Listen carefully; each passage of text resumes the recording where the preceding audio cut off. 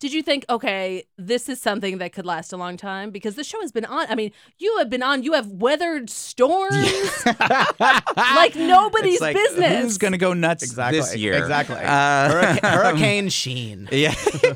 Well, no, I did not see that coming. You never know.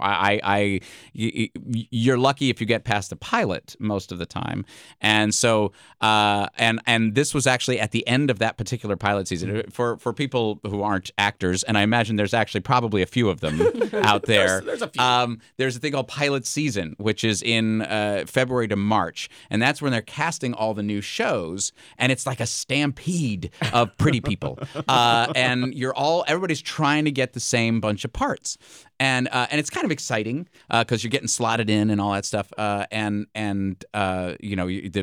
The competition is just fierce. And you're always seeing like these incredible people in the hallway, and you're like, really? Kevin Spacey is rooting for this. Are you saying that Kevin Spacey could have played Charlie Sheen's role on Two and a Half Men? No. Oh my God. Interesting.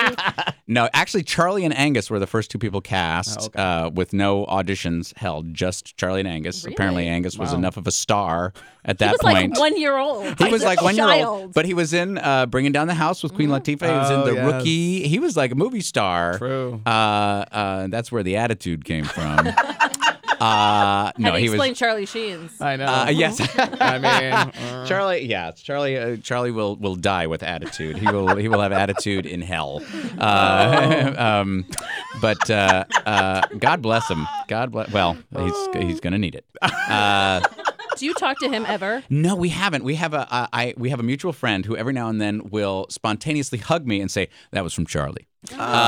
that's terrifying. He'll just spontaneously you'll be in the middle of something. He's just like, we're at the craft service table and suddenly, bam! All right. Dude, okay. But there is no, there's no hostility towards Charlie. I wish he would stop slagging on Ashton. Because that's not cool. Yeah.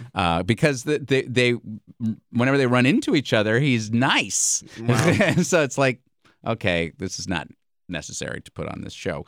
But and I know that Charlie. I know the nice guy that Charlie's capable of being. Yeah. So I kind of don't buy it. But no, we don't.